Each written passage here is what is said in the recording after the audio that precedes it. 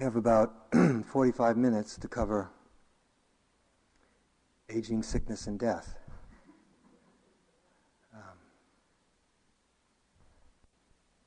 All of what we've been talking about is really an expression of the Four Noble Truths, which, as many of you know, are often misunderstood, leading people to conclude that the Buddha's teaching is pessimistic, because it focuses so often on suffering. But in the Dharmic way of looking at things, suffering is the gateway to liberation. So if you just stay with suffering and leave it at that, of course it's pessimistic. But it's from a conventional point of view, a radically different way of looking at and facing suffering. One which, if carried out, takes you to freedom. And what was suggested is that our practice has a lot to do with intimacy, making direct contact with every aspect of life, allowing life to fully touch us.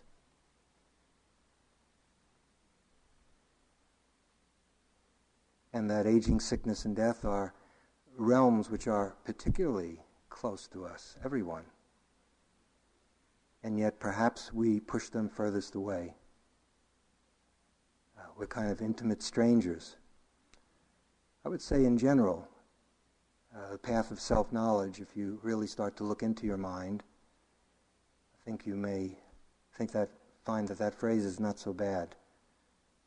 Many people think that they already know themselves before starting some form of practice, some form of clear seeing, looking into the nature of mind, their mind. But I think any of us who've done this for a while, when you look in, you see that in one sense you've been living with your mind all your life. It's been with you 24 hours a day. But you find out so many new things. You find out certainly so many new aspects of old things, that it's as if we are strangers. We're intimate strangers with ourselves. And practice is an attempt to let go of dissolve the stranger part and to fully meet ourselves.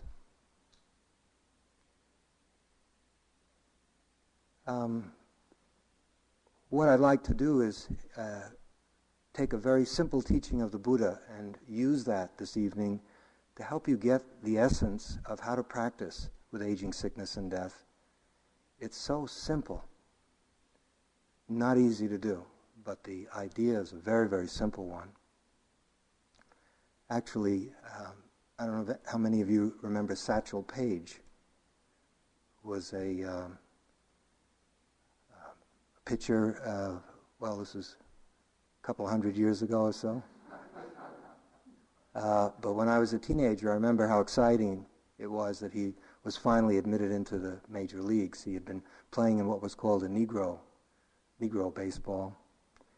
And he was, by everyone's agreement, a great pitcher and also very, very hilarious, a great showman, and also had that kind of earthy wisdom where he could say a lot with just simple, very unadorned language. And finally, I believe, if I remember, it was the Cleveland Indians, right? Yeah. And I don't know how old he really was, but he seemed to be pretty old to me. I think I was a teenager. And by baseball standards, anyway, he was really old. And there was one interview with him where the interviewer asked him about, he was trying to get at, what's it like to be an old baseball player or a person who's elderly. Finally, he was allowed into the major leagues. And he said, it's all about mind and matter. And he said, if you don't mind, it doesn't matter.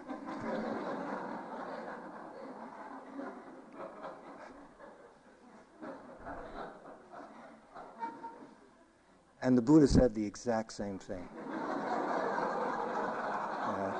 Yeah, yeah.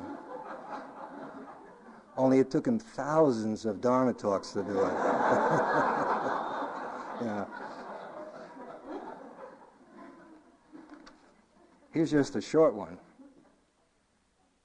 This is a famous exchange, sometimes referred to as the, it's about the contemplation of Vedana, feelings. We've been calling it feeling sensations. But it's this taking experience as being either pleasant, unpleasant, or neutral all day long. It's everything that comes in through the sense doors. It's from the Samyutta Nikaya.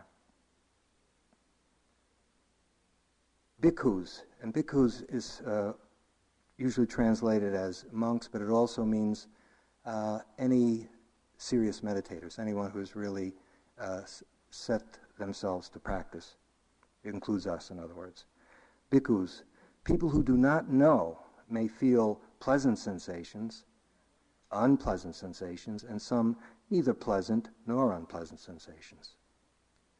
Noble disciples, that's us, who already know may feel some pleasant sensations, unpleasant sensations, and some neither pleasant nor unpleasant sensations. Bhikkhus, in this case, what is special or strange? What is the difference between the noble disciples who know and those who do not, between people who practice and those who don't?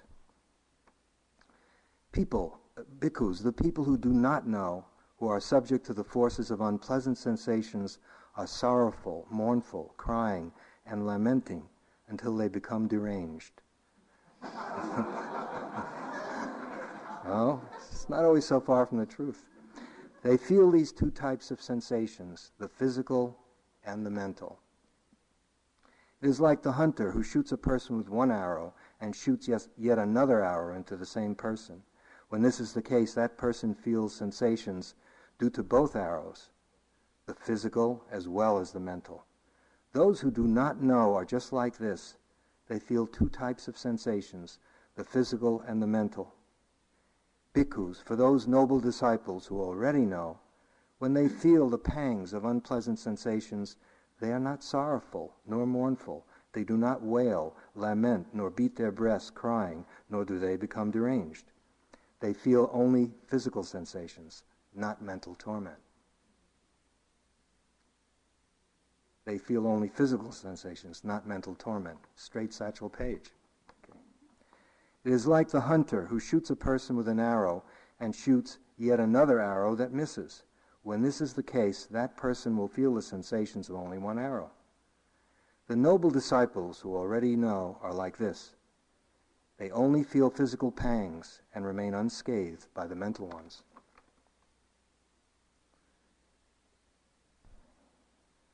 Let's take aging first. In the process of aging, the body starts to lose some of its capacities. We all know that. It becomes less obedient. Maybe it wasn't all that obedient to begin with, but now it's really not obedient. And more, it doesn't do a lot of things that we want it to do, or it doesn't do them as well as we're used to having them been done. And little by little, we need supports for different capacities, for hearing, for seeing, and so forth. Our energy level is depleted, you know. And when this happens, we start to look and sound different, and people start to see us in a different way. One yogi at Cambridge, in Cambridge we have interviews that are in the middle of retreats, in the midst of retreats, but also we have them where people come during the week, before work and after work, and talk about, can be their sitting, but it can also be about any aspect of their daily life. And last year someone came who was clearly depressed and came into the interview, and I asked, what's the problem? He said, well, I just feel very, very sad. And I said, and depressed. And I said, well, what happened? He said, well, I woke up this morning and my knees were very stiff. One knee, my right knee was very stiff. I said, okay. But what happened was, she said, then when I felt the knee as stiff, one arrow, then my mind, I understood, oh my God, this is the first signs of real aging. This is it. I'm starting to become decrepit. Soon I'll won't be able to do all kinds of things. I won't be attractive. I'll need help. I'll be out on the street, and Social Security it'll go bankrupt, and and it went on and on. And she then got into loneliness, and it all started with this stiff knee. That was the second arrow. Whereas the first arrow is unavoidable. We do get more stiff as we get older, and other things happen to the body. That's what happens to the body. She took that as an assault. Not simply that she was aging, but of course, that stiff knee became, that fact, physical fact, became appropriated by self. That is, the self is constantly building its sense of itself up out of the materials of life. Almost whatever happens, the ego uses and creates a sense of it being this or that. Good things happen, it feels bigger and stronger. Bad things, it feels weak. And so the knee hurt, but the ego hurt even more than the knee. And what we call selfing, that is this tendency of mind to grasp hold of, let's say in this case, a physical fact, and then it has complete freedom, a poetic license to turn it into whatever it wants to turn it into. And in this case, a whole scenario came out with torment. Okay. What might we have done with something like that? Well, if awareness could be right there with the stiffness and understand it as stiffness, and perhaps the mind starts, but you can tell the difference. You can tell the difference between, well, this is body and this is mind. That's quite a challenge, but it's asking us to make that discernment, to be able to tell the difference that this is body, this is mind. Let me give you an even more dramatic case. It happened to me. A few years ago, I was coming back from my dentist, and I was waiting for the T, the public transportation. For those of you who are from the Boston area, Coolidge Corner, Brookline. That's where all the dentists are. Isn't it true? Anyway, I think everyone there is a dentist. No normal people live there. So fine. It wasn't, it was, 45 minutes in the chair. It wasn't so great. I got on the T, paid my fare, and it was all filled up, and I was holding on to this bar. And suddenly a young woman who's sitting right in front of me, looks up at me, gives me a smile, gets up and gives me her seat. Yeah, okay. Yeah. Before I go on, I have to add that before this happened, I had a sense of myself as being a relatively modest human being, aging gracefully, no big deal, kind of unassuming and just going along, willing to go with life as it went, not having any particular self-image of myself as being whatever. But as we know, life ages the body. Life ages the body, and in doing so, as life ages the body, this challenges us. If you have a self-image, as life ages the body, that self-image gets challenged. Now, I didn't even know I had a self-image. Some self-images are rather subtle, to come back to our story. So she got up and gave me her seat, and I assumed, of course, that means she's getting off at the next stop. And I sat there, she smiled at me, and I smiled back at her, The next stop came, and she didn't get off.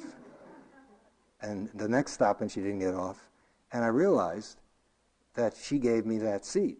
Now, at this point, the mind became feverish. Yeah.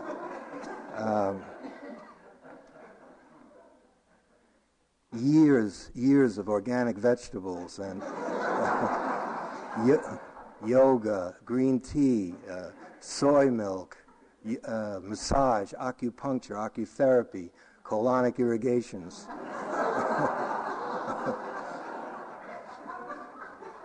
Fasting. Down the tube. Yeah.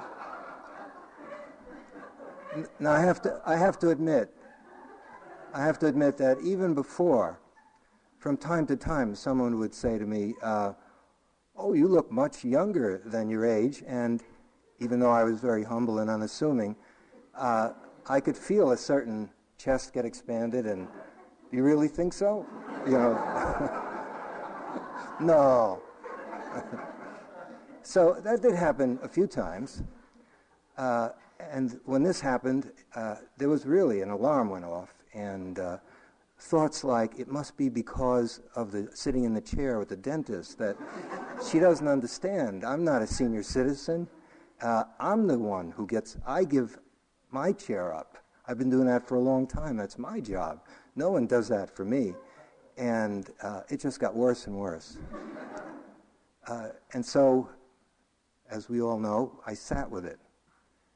And it calmed down by about Park Street. And I had a good laugh at my own expense. But look what happened there.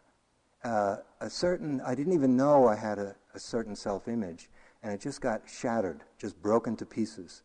And I found out that there was a sense of being such and such. And then life came along and showed me that might have been true, but those days are over. You're someone else now, and this person, this sweet, generous, kind person, she wasn't doing it to humiliate you. She actually was trying to be kind. And can you see how there were two arrows there? Okay, it's the same thing, so that what's so important is discernment that can separate out and tell the difference between a bodily condition and a mental condition. Now, I thought I was well on my way to having done that, but apparently not.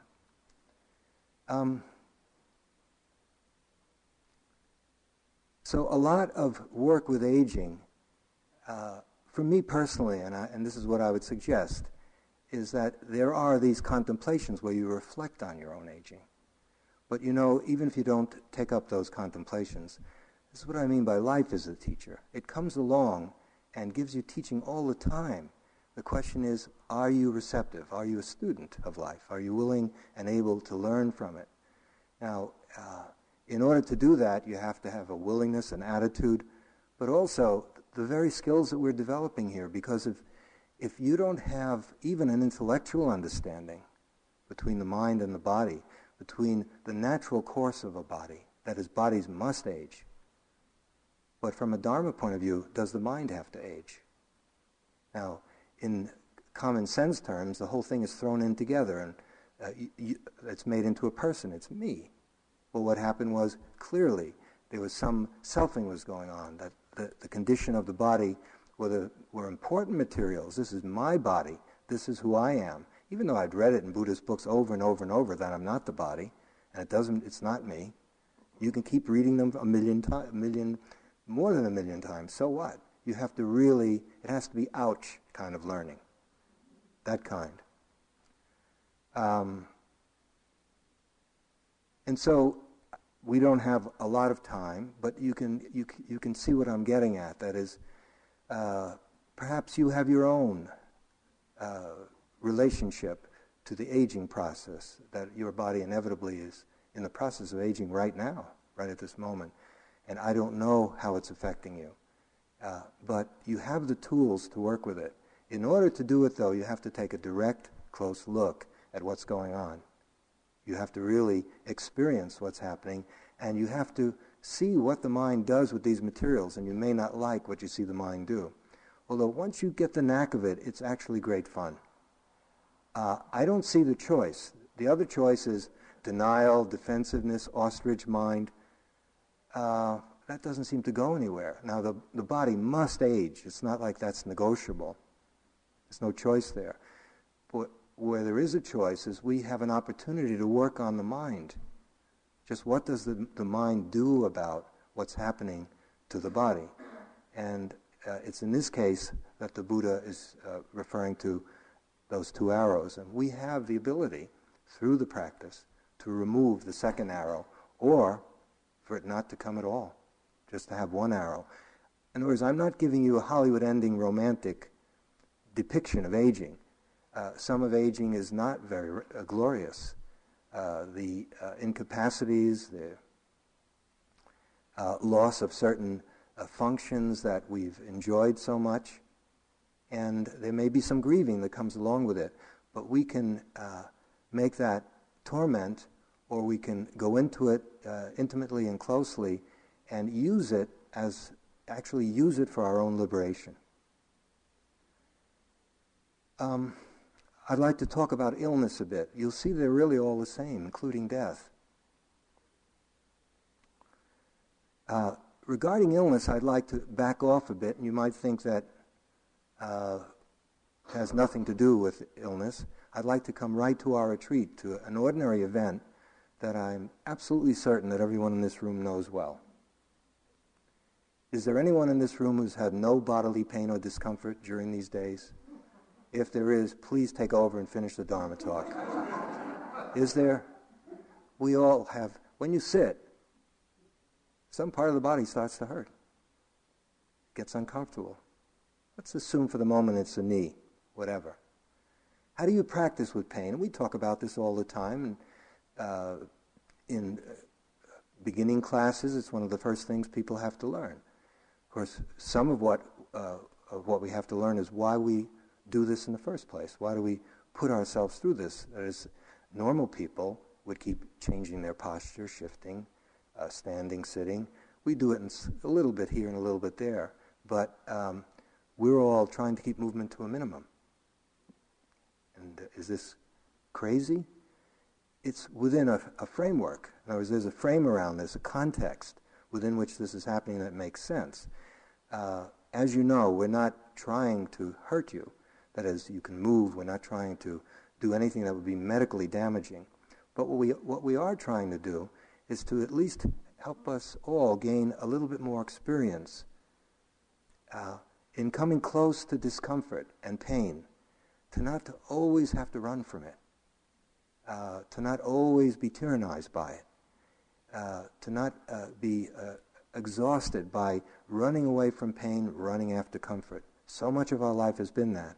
And so if we can even learn that a little bit, part of what we may learn, and perhaps you have learned it, some of you have been practicing a while, I'm pretty sure you have, it turns out that if you can learn to take the second arrow out, the physical pain often isn't all that bad.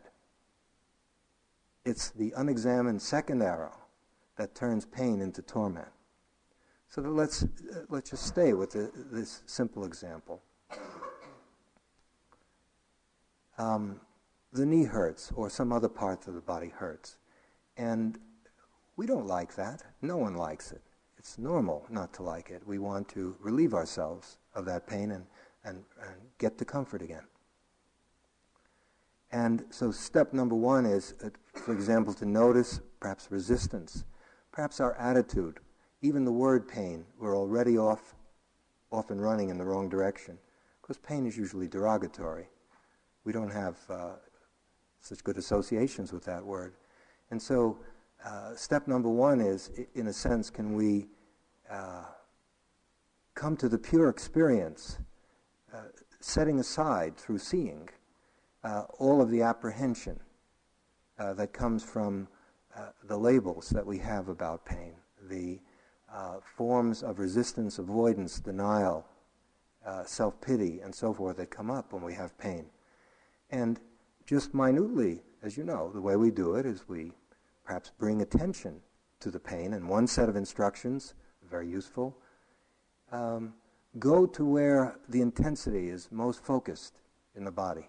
Go right there and bring your awareness to that focal point of where the pain is most intense. And if it moves, move with it.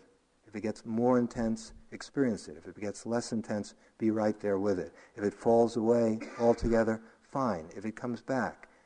And as we know, if you do this, you may discover that often there's a secondary kind of tension. That is, one part of the body is tense because it's coping or putting up with the pain. So that you may have a central part of the body that hurts and another part, maybe the shoulders or wherever, that is really resisting it, and that only makes it worse. And so the instructions are to come right into the raw physical sensations. In the Buddha's language, the body in the body. Mindfulness, that's the first foundation of mindfulness. Mindfulness of the body in the body. And that, in English, strange way of putting things, means the body, not the body image. It's the pure sensations that are just throb, ache, and so forth. And we're encouraged with time to be able to sustain our attention, to see all the subtleties of these what we call pain, to be able to see it rise and pass away, to see that it's subject to the law of impermanence, and to be able to see that it's empty, that it's not self. But that's the big one of the biggest ones. Because if you can really, if your samadhi is adequate and you're willing to try and re-educate yourself, to move from some way of getting away from pain to just very gently and in a friendly way approaching it, instead of resisting it, actually opening up to it. Instead of resisting it, open to it. That's a radical re-education, because that's not what we've been taught to do. And it's not what we automatically seem to do. And yet, we're being given this guidance. Okay. If you're able to do that, if the samadhi is really strong, that breaks the momentum of the thinking mind, naturally. If you're so with the sensations of pain that thoughts of, this is my pain, this is happening to me, are not there because you're so absorbed in the pain. But, as we all know, if you flinch just for 1 second, it's like opening a porthole and the Atlantic Ocean comes pouring in. If your attention wavers, all of a sudden the mind comes in and it starts making up stories about what's happening. And those stories are what we sometimes call torment. It can say anything. Some of it may be true. You have to listen carefully, because sometimes there's intelligence tucked inside of fear and whatever the mind says. But in this case, so often it's inflamed. If we're not aware, what tends to happen is the pain becomes, it flares up. And it goes from throb, ache, to torment, to finally the most devastating thought of all, which is, this is my pain. This is happening to me. This is my body. This is my personal own pain. And then what follows from that is self-pity, of course. Poor me. And then we're rolling it. We've long forgotten about Vipassana meditation. That's ancient history, and we're just thinking of packing our bags, or when will the bell ring?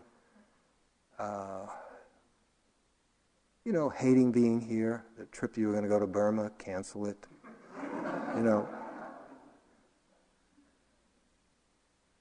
But discernment, and this is a very important notion, satipanya. Mindfulness can investigate right in, go right on in and investigate. And if it does that, as it begins to be able to tell the difference between the physical sensations, which are unpleasant, even very unpleasant, and what the mind makes up about it, that's the second arrow, then you're able to extract that second arrow, or at least pull it out a little bit so it's not so painful. And with practice you can take it out. And it's still not wonderful sometimes. I'm not saying that far out. It's just so great to be sitting here with a knee that hurts. But it's not torment. And if it gets to a certain point, then perhaps you've learned all that you want to learn up until that point. And we have other methods, other kind of approaches. For example, if it's too much, perhaps back off and go to the breath. Perhaps do some metta and then come back to it. If you're doing anapanasati, full awareness with breathing, then you don't leave the breath. That is, while you're with the physical pain, you're grounded in the breathing as well. It's a unified field. It's not really, maybe not at the beginning, but when the method ripens, you can feel the breathing happening in the pain, and that conscious breathing in the pain. Not that you're sending it there, a perfectly good yoga technique. We're not sending anything anywhere. It's just that because you've been with the breath so much, it's so much more vivid, and that you experience the breathing and the pain, and some of that subsides. But the same thing will happen if you're attentive, if you're fully attentive, and the breath can help you do that. Other ways to approach this is to practice with smaller pains that are quite manageable, smaller instances of discomfort, and then little by little edge your way into where you're willing to work with some of the strong pains that can come up in, let's say, an hour sitting, or when you've been doing what we've been doing, sitting and walking, and so forth. Other approaches, if the samadhi is pretty stable, usually doesn't work out so well unless it is. Sometimes it does for certain individuals for temperamental reasons or motivation, and that is get a sense of the whole body. And you experience the pain as part of the whole body, so that now you're not going into where the intensity is most intense, that focal point, but rather you're experiencing the pain in the context of the full body sitting and breathing. And what can happen there is that if you're able to do it, the mind the thinking is either shut down or it's minimal. And again, the pain is just what it is. It's not what it is plus what the mind adds to it. And more with discernment, which you sharpen your discernment this way. But you have to do it many, many times. By doing this, the kind of pain that we have doesn't flare up and become torment or tremendous agony and anguish that we take to be one thing. It isn't. Or finally, one other method that Ajahn Lee in Thailand used to suggest, and maybe this is a last resort, I don't know. I mean, other than getting up and moving. If one part of the body was in pain, he would say, look, it's like this. If you have a mango with a worm in it, but the rest of the body, the rest of the mango is delicious, just cut the worm out, but eat the rest of the mango. In other words, go to the part of the body, to some part that doesn't hurt. It isn't, to me, the most fulfilling solution in its short run. I would say, and I know a fair number of you certainly know this from your own experience, finally, there's no shortcut. What's most valuable is learning how to face life as it is. And that if there's one lesson to come from our practice, it's that there is no escape from suffering. The Buddha says there's an end to suffering. He doesn't say there's, but what we've been trying to escape, if the escapes work, none of us would be here. We don't have to be here. We could be boating, sailing, sky jumping, whatever it is, sky bunging, whatever. All kinds of ways to take our mind off ourselves. In fact, for many of us, a turning point can be when you realize that there's no escape, meaning all the energy and effort that we use up trying to escape, the practice is now and forever about what is. Just how is it right now? What is? And the mind, unless it's re-educated, is primarily concerned with what was, or what might be, or what should be, or what could be, or what will be. And the practice is to constantly come back to what is.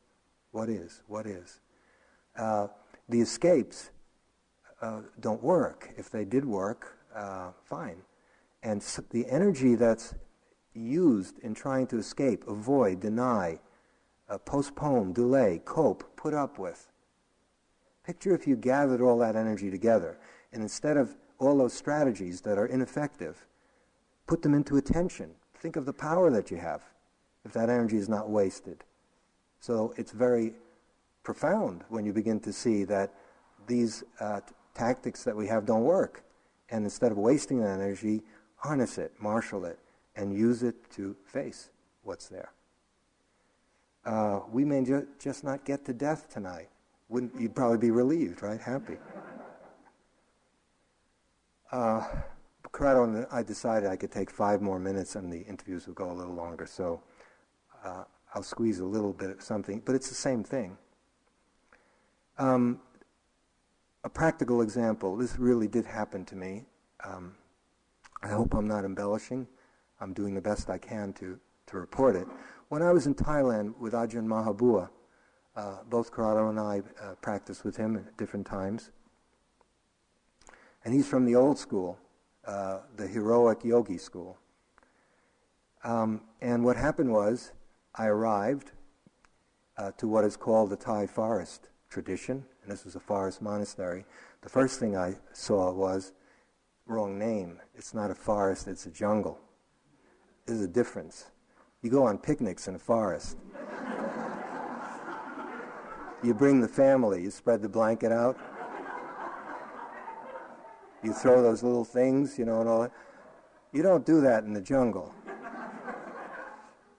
So in the Thai jungle tradition,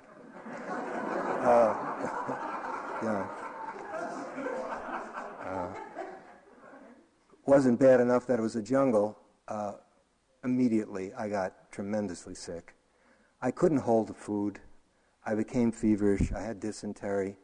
I was throwing up. And on top of that, a tooth broke in half. There's no doctor or dentist.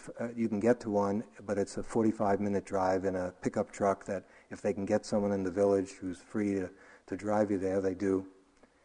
And so, of course, I went to see Ajahn Mahabua, and he was just terrific. He and this Western monk who translated and who also, in his own right, is a very fine teacher. And essentially, what he was saying was what I just told you, is he gave me the instructions as to how to practice. He said, look, you've used all your Western medicine, we've used all our Thai medicine, and nothing seems to work. You have dysentery. If we felt you were going to die, we'd rush you out of here. But it doesn't look like that, but I was miserable. And he must have been reading my mind. He said, look, you can stay a few more days and then leave, and then you can go back home and go to parties and tell people about your week in Thailand, and make a lot of conversation about your week at a Thai forest monastery, jungle monastery. He said, but I advise you to stick it out. You know what to do. I mean, he knew we'd been practicing for a while. And he just went over the instructions. And the main instruction was to focus in on the sensations. This is dukkha vedana, in other words, painful sensations. To not get lost in them, to be able to tell the difference between the hysteria of the mind, the stories that the mind makes up about where this is going, what will happen to me, why did I ever come here in the first place, everything. And to come back time and time again to the breath, to the body, to come investigate on in with discernment. And I did my best to do it. And in between running out into the jungle to throw up and coming back to the hut to try and sit, really was more lying down. It's something that can be learned. It's our practice, only with conditions rather demanding and challenging. It's just different scenery, but it's the same practice. It's the same teaching, no different. It's more difficult to do, but it can be done.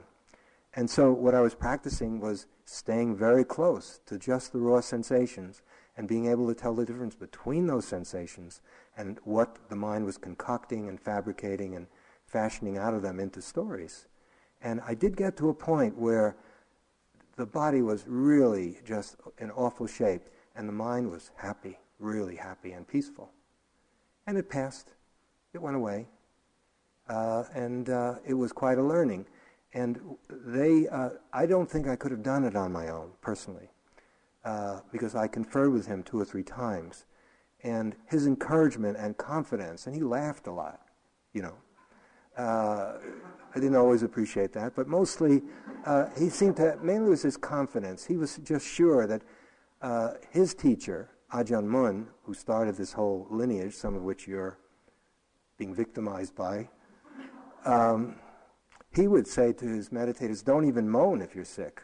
That's for ordinary people. Meditators don't moan. If moaning did any good, we wouldn't need wouldn't use medicine. We wouldn't need it. It's a complete waste of time.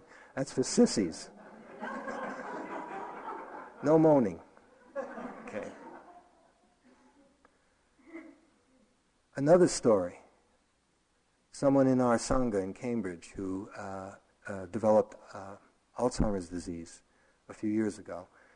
Someone with a really brilliant mind, an ex-academician, a meditator for many years, or he wouldn't have been able to do what I'm about to say. And of course it was terrifying. The early stages, it seemed like Alzheimer's, and then he got it checked and tested, and indeed it was.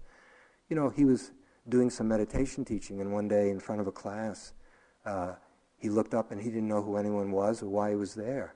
And it was just so humiliating. And he went through a lot of pain. He had a very wonderful wife who stuck with him, and some friends, so, a number of us, and he had the practice, most of all.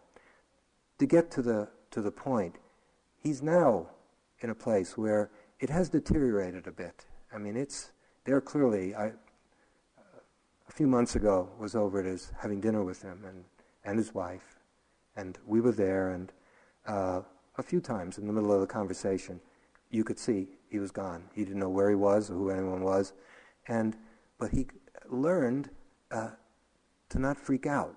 He learned that this is what happens when you have what he has. And he would just pause, and this I know because he's told me. We've talked about it many times, and his wife, who's also a meditator, has helped.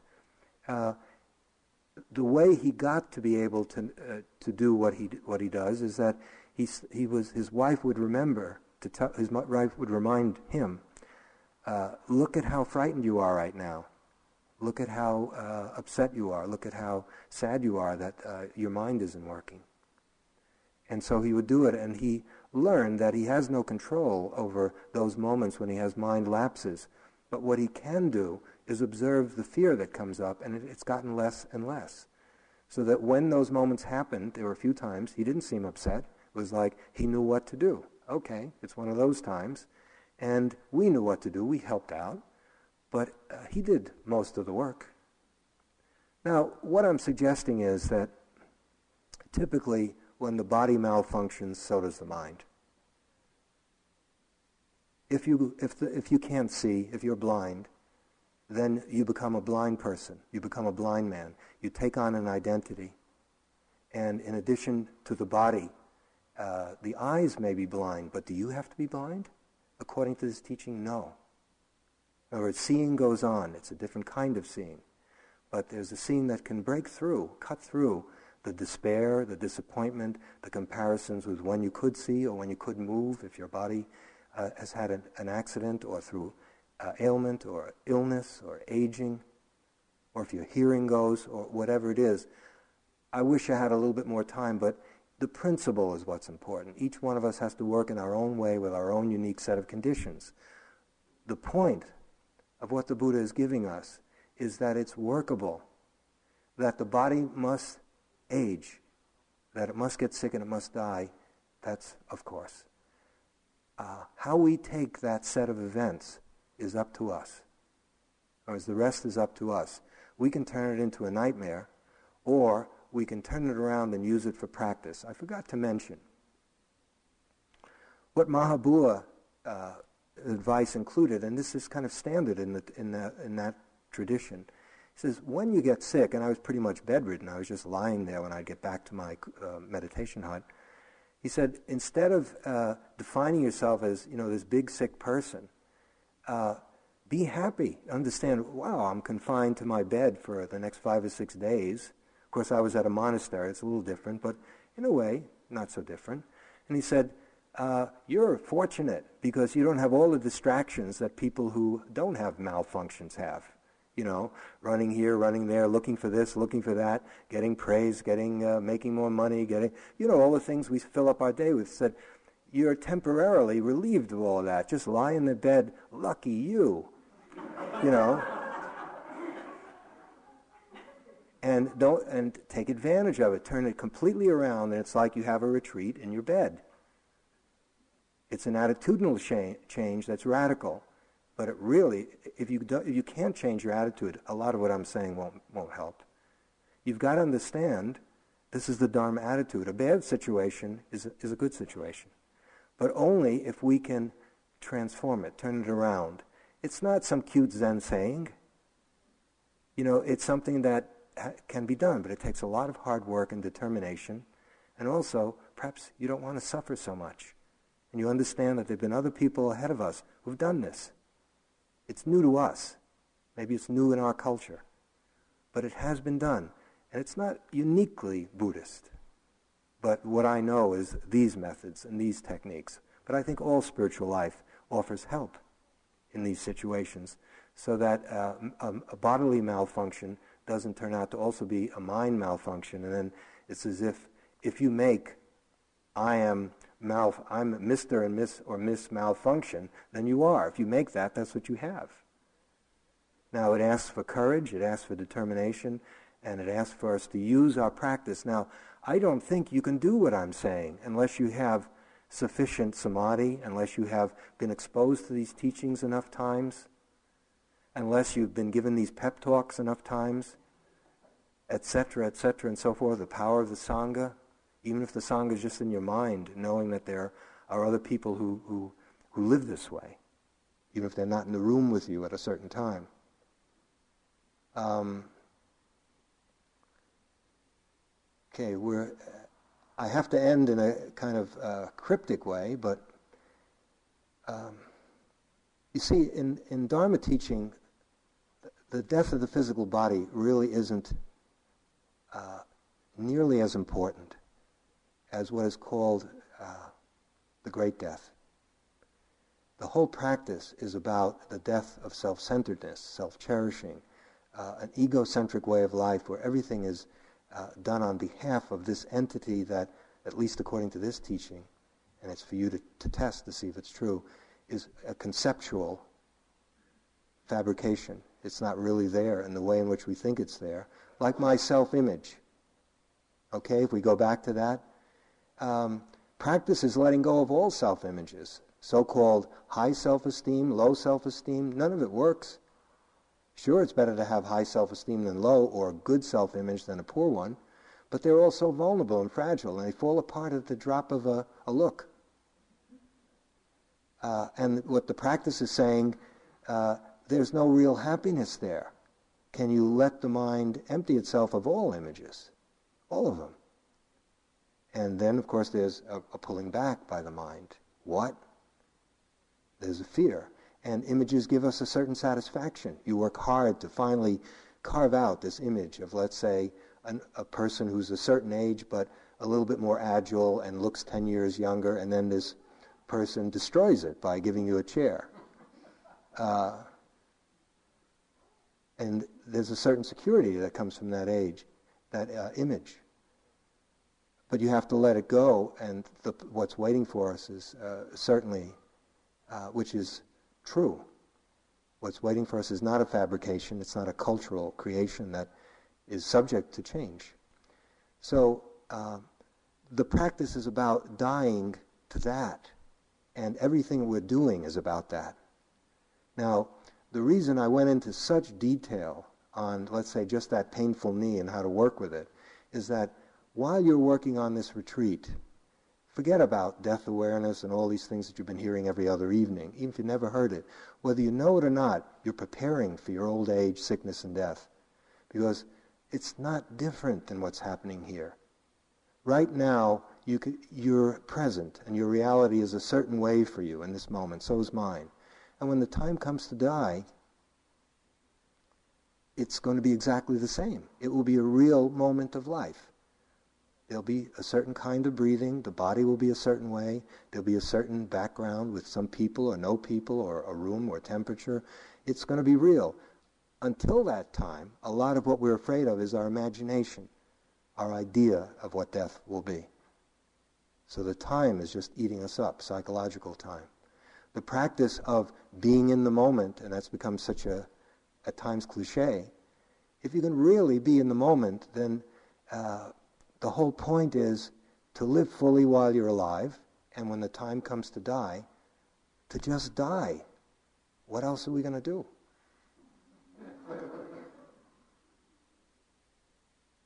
Could we have a few moments of silence?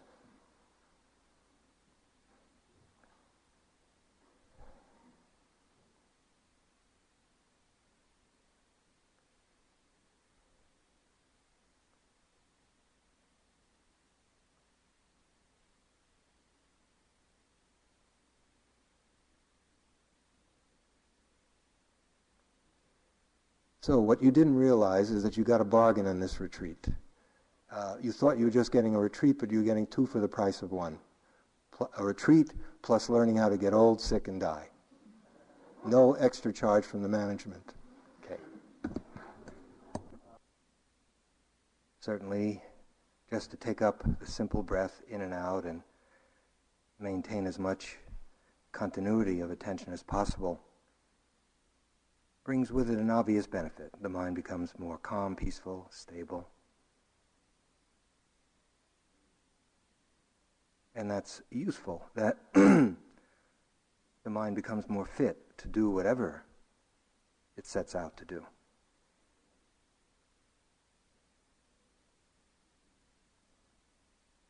And so that samadhi, that level of development of samadhi that comes about from the breath,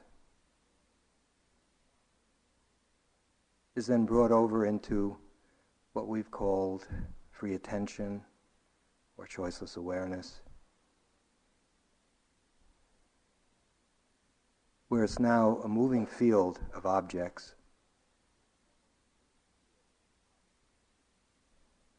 everything that's there in consciousness.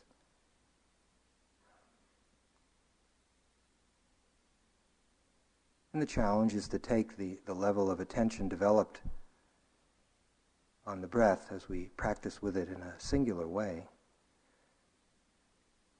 to bring it into this moving field so that it remains strong and steady, but also pliable, clear, in terms of all the coming and going. And as you know, one way to do it is without any agenda whatsoever, just learning the art of allowing, which we began to learn with the breathing, but now can we let the events of the mind and body just unfold, run their course, and can we be there, knowing it as it happens?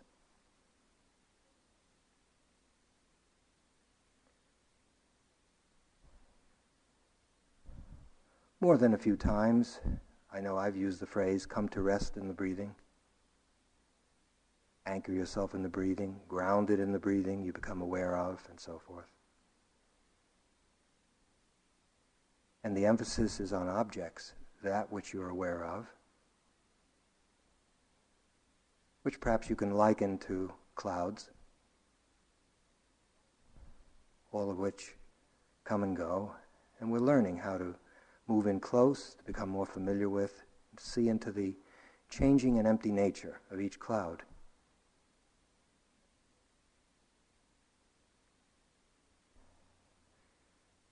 As our practice ripens and matures, whether someone says it or not,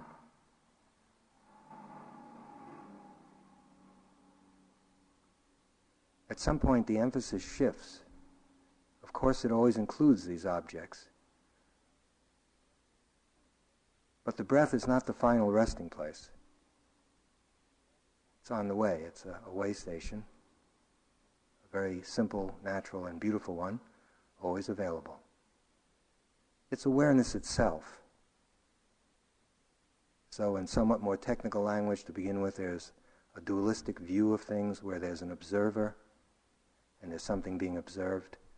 With practice, that self-conscious meditator, that self-conscious one who's trying to be mindful and to do it correctly, properly, with continuity, which is inescapably there and natural to be there. It's natural for it to be there. That starts to thin out, to fall away, and what's left is clear seeing.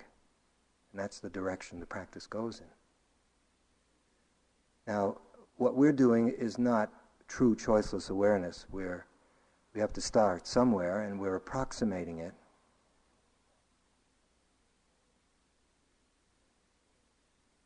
Because there's still doing subtle, where we're directing our attention to this moving field. And when there's doing, isn't there also that sense of self that's doing the doing? Even directing the mind to not have an agenda, to allow. And that's where we begin. But as this practice ripens and matures, no object stands out over and above any other, including silence. And the discipline becomes an exquisitely subtle one. It's sort of the method of no method, where the whole art is just to drop any pretense whatsoever, drop any calculation, scheming, means-end, goal-directed behavior. And it doesn't fall away by will. It withers away, even if it's just for a little while. So that means, in a different language, the ego is getting decentralized. As you learn how to really surrender and allow things to happen, then the ego's job is done. There's no room for it. Of course, it's going to try to squeeze in there as much as it can. But there can come a time, for all of us, through practice, where there's just sitting, the awareness is effortless, there's truly no agenda. There's an open, undivided, intimate connection with life as it is in this moment.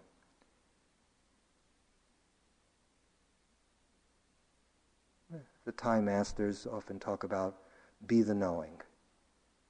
Ajahn Chah would say this over and over again. Be the knowing, be the one who knows, be that which knows. And so that's the direction the practice moves towards sooner or later. Sooner or later the clouds become less prominent, lose their power, and the clear blue sky that's been there all along starts to emerge as a very important element in our daily life, in our sitting practice and everything else as well. Again, not as a practice or a cultivation, it's there. It's just waiting for us. I'd like to read to you from the teachings of Ajahn Mahabua, who both Corrado and I have practiced with, on the issue of death, and I hope these few words that I just mentioned will help you understand him a little bit.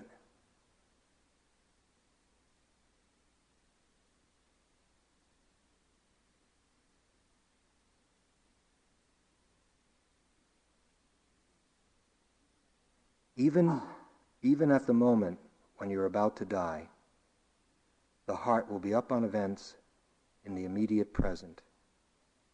It won't be shaken by pain and death, because it is sure that the mind is the mind, a stronghold of awareness. Each khandha is simply a condition. Those are the 5 khandhas he's referring to, elements which make up a person. Each khandha is simply a condition. The mind thus doesn't fear death because it is sure of itself that it won't get destroyed anywhere. Discernment will spread its power far and wide. The heart will be more and more radiant, more and more courageous, because discernment is what cleanses it. Even if death comes at that moment, there is no problem. If you use mindfulness and discernment to investigate pain without retreating, to the point where you understand it, then even when you really are about to die, you will know that the pain will disappear first. The mind won't disappear. It will revert into itself, knowing exclusively within itself, and then pass on at that moment. The mind will withdraw itself from all that, meaning when seeing the khandhas no longer being able to endure and starting to fall apart, and revert to its mindness. At another time he says, and this is to a woman who was very close to death of cancer, so was the first quote, and she ended her life in meditation for many, many days at the monastery, and he would come over every evening and give her a personal talk until she did die. There's no need to fear death. There is no death to the mind. Don't create snares to catch yourself and hurt yourself. There is no death to the mind. There is nothing but awareness, pure and simple. Death doesn't exist in the mind, which is something 100% unalterable and sure. Death is an assumption which has been conjured up for the mind through the power of the mind's own delusion. The mind has conjured it up to deceive itself. So once we have investigated in line with the truth, the mind is not something which dies. What reason will we have to fear death? We human beings, when we have stopped breathing, are called dead people. At that moment, the knower separates from the elements, so that nothing is left but physical elements with no feelings. That's a dead person. But actually, the knower doesn't die. This unshakable quality of mind is, of course, the direction the practice is going in, and whether you know it or not, that's what you're doing. You're preparing yourself for it. Every mindful step, every mindful morsel of food you eat, every time you're with a breath, every moment of wakefulness is literally changing the mind, making it over, strengthening it, giving it a stability that would be unthinkable without training.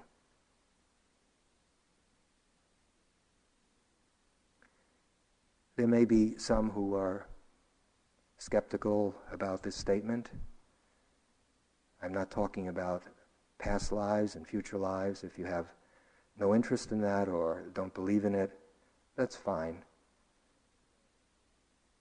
Even if this doesn't hold up to your scientific, rational, intellectual assessment, just what you heard, perhaps think of it this way so that you can see that it applies to ordinary people like ourselves.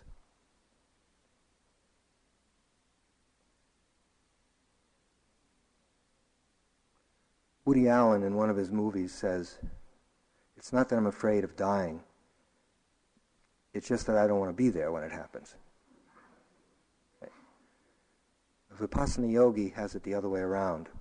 We openly acknowledge we're terrified of dying, and we do want to be there when it happens. But in what way? I wouldn't want to be there if my mind was all over the place, frightened, bewildered, terrified, and have no ability to do anything about it. A life of practice, and whatever age you are, is the right time to start. We have no other choice. Helps us bring the mind into such a state that perhaps we can die with dignity, with some clarity, and whether what awaits us is unknown, finally, to all of us. Yet, it seems to me that the time that we're spending practicing, in addition to the immediate benefits it has right here, right now, is also the best thing we could do for ourselves in the long run. By extension, this kind of unshakable awareness, some of the ways in which it grows are not only on retreats, but through the natural difficulties of having a body and being alive. Perhaps it's the death of someone you love. Perhaps it's a catastrophic illness or something that dramatically changes your body, that disables you. Perhaps it's the loss of a job or fame. Perhaps it's the loss of money, some hardship in life that is extraordinarily painful. The challenge is for the mind to either be sucked down into that, to be overwhelmed by it, or to grow through it. It's not denial at all. You're feeling it, No one escapes, whether you're a meditator or not. But applying the practice to these situations, these very powerful situations that all of us meet with from time to time, only serves to strengthen us and to take us deeper. And that's all on the way to having a mind that's unshakable. And I'll leave you with something another one of my teachers, a Tibetan Lama named Tara Tolku, told me. I was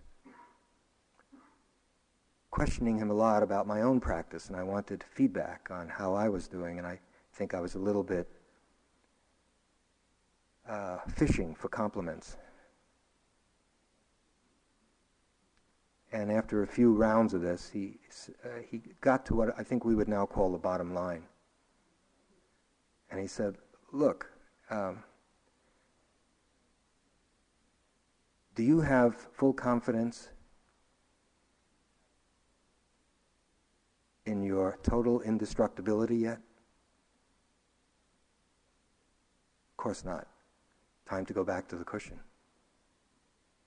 Now, even if you don't know what these words mean, whether you know it or not, that's what we're doing. We're re-educating the mind, depending on how much time and sincere effort you put into it, how much you care. That's what you get out of it. It's no different than anything else.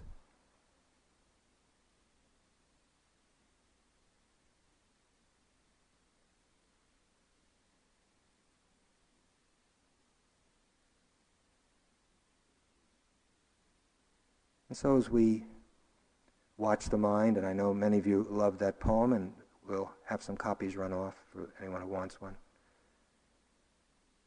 Enjoying the coming and going, more and more strengthening this ability of awareness to be unshakable.